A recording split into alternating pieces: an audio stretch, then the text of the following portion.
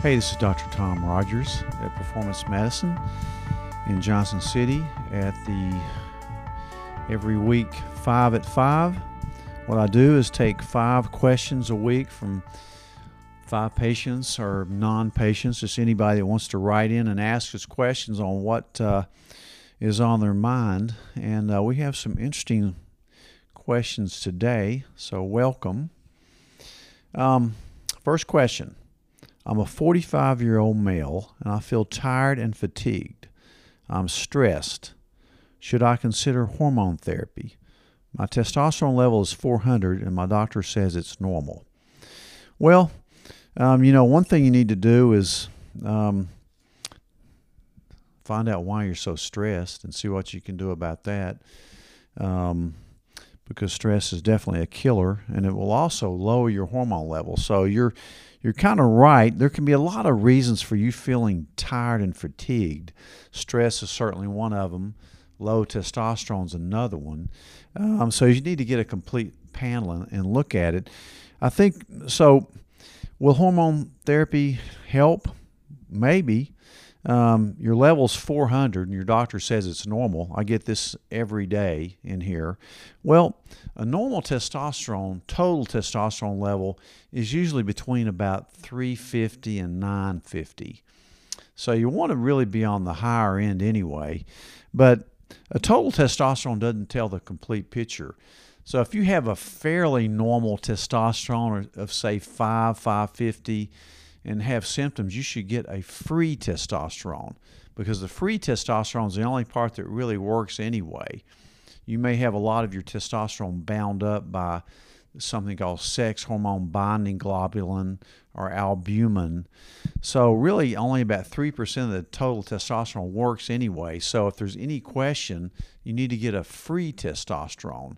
And if you have other symptoms of low T, like decreased libido, ED, lack of muscle or endurance, or you're grumpy, irritable, fall asleep after meals, you probably do have low free T. A lot of docs won't treat you unless your level's really, really low. I don't take that approach. I like to get your levels high normal. Just think about it. In lab, as a doctor with lab work, we do everything on a bell curve, and that bell curve is based on an average population, which is a sick population.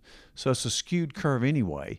So with a total T of 400, I would say you're on the low end. So I would either treat you, or if your doctor wanted, we could get a free testosterone. If it's on the low side, definitely treat. So we don't treat absolute labs, we treat symptoms, and we treat for optimal levels, not normal levels. So that's a definitely great question, and definitely could consider hormone therapy, getting your stress down. Maybe your weight's off, your diet's bad, your sleep patterns are bad. So you have to look at all of it. Definitely would consider that. And great question. Next question. I'm a male on hormone therapy. Should I be concerned about prolactin? I usually, prolactin is it's a hormone put out by the pituitary gland. And if I see somebody with a really low hormone level on the initial visit, I always check a prolactin level, because a rare cause of low T, especially in a younger person, is a prolactinoma, a benign tumor of the pituitary gland. So if a young person comes in with a low level, that's just a routine screening part, like a luteinizing hormone is too. So, and I've probably found, since I've been a doctor 35 years, I've found about 10 prolactinomas, all with very low testosterone. And the good thing about it, it's a benign tumor, usually can be treated with a medicine and to shrink the benign tumor up. Usually we'll get an MRI to see how big it is. I think I've had 1 or 2 have to actually get these things removed surgically. But and then your low T gets corrected by itself. But so that's something you want to rule out as prolactinoma. So hopefully, if you're on male hormone therapy and your T is still low, or if you've never had a prolactin level, you should have that checked. Or if you have any other symptoms like low T with visual disturbances, headache, sometimes discharge from the nipples, you definitely need to get that worked up. So, good question. Next question. You talk a lot about low hormones causing weight gain. Is it the low hormones causing weight gain or just lack of energy and being tired? Well, lack of energy could be from having low hormones and subsequently you're tired. So possibly, being tired can have many forms, just like we talked about on the last question. So you need to make sure nothing else is going on with you, like your thyroid, your adrenals, if you're overweight, if you're stressed, lack of sleep. But certainly as you age and your hormone levels decline, you're going to decline just by that. So, and it becomes harder to do things. I know because I'm 65 years old. I've been doing this all my life, and I know from being this old that you have to do things better than you used to. Like you have to eat better, you have to exercise smarter, you have to make sure that you can handle stress and that you're getting a great night's sleep. And certainly check your hormone levels because they get lower as you age, and you don't want low hormones. You want optimal hormones. So, as you get older and your body composition changes, a lot of people, because they're not building muscle because they have low hormones, tend to get fat around the middle. And so, that could definitely be a hormonal problem.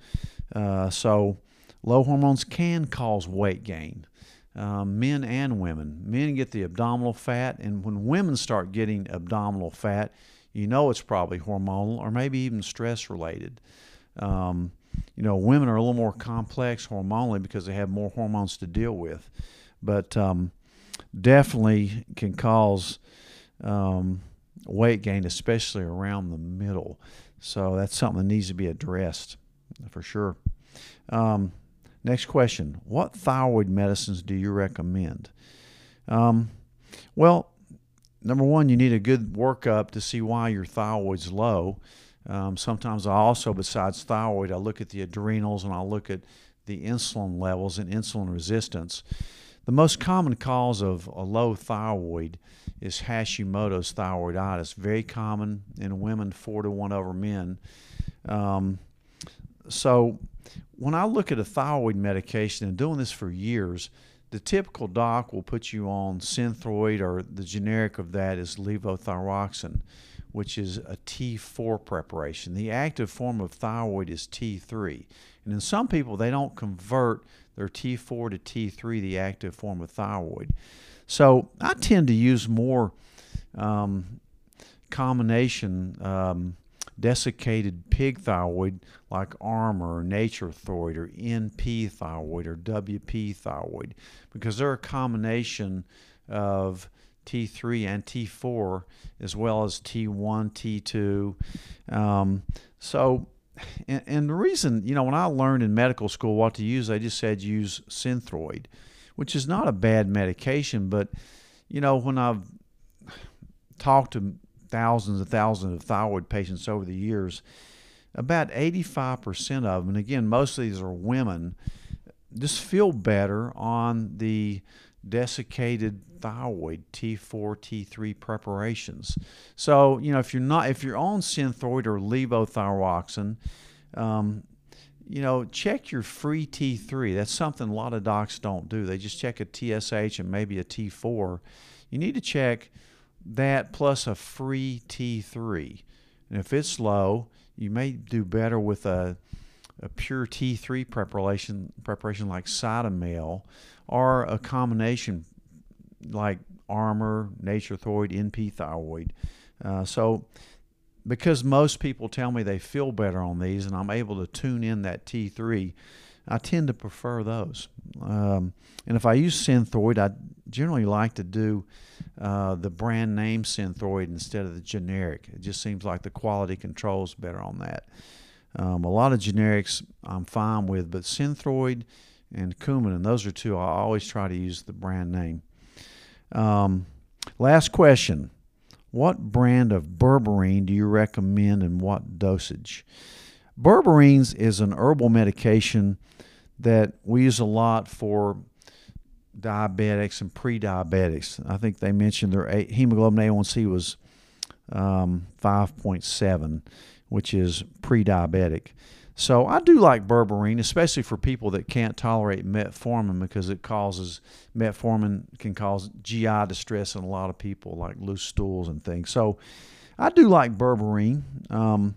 One of my nurses was able to get her hemoglobin A1C from 6.2 to 4.9 just taking berberine, and of course a low carbohydrate diet.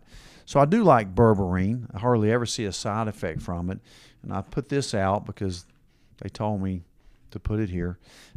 This comes from Enzymedica, and we ordered this from Life Extension. Life Extension doesn't make a berberine, but this is where I get it. And it's called Enzymedica, and it's 500 milligrams. You can take 1 to 3 tablets a day. But I think berberine is a great medication. It has a lot of other good effects besides lowering your blood sugars. But so I like berberine and a low-carb diet. So I think that's question number 5. I hope that helps you. Keep your questions coming every week. I tend to get better and better questions, so don't hesitate to contact us at performancemedicine.net.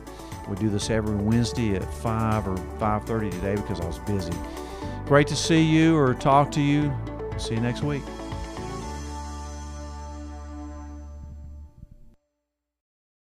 Thanks, guys, for listening to this episode of the podcast. Please share the podcast with your friends. And if you haven't subscribed yet, please subscribe. We will see you guys next time.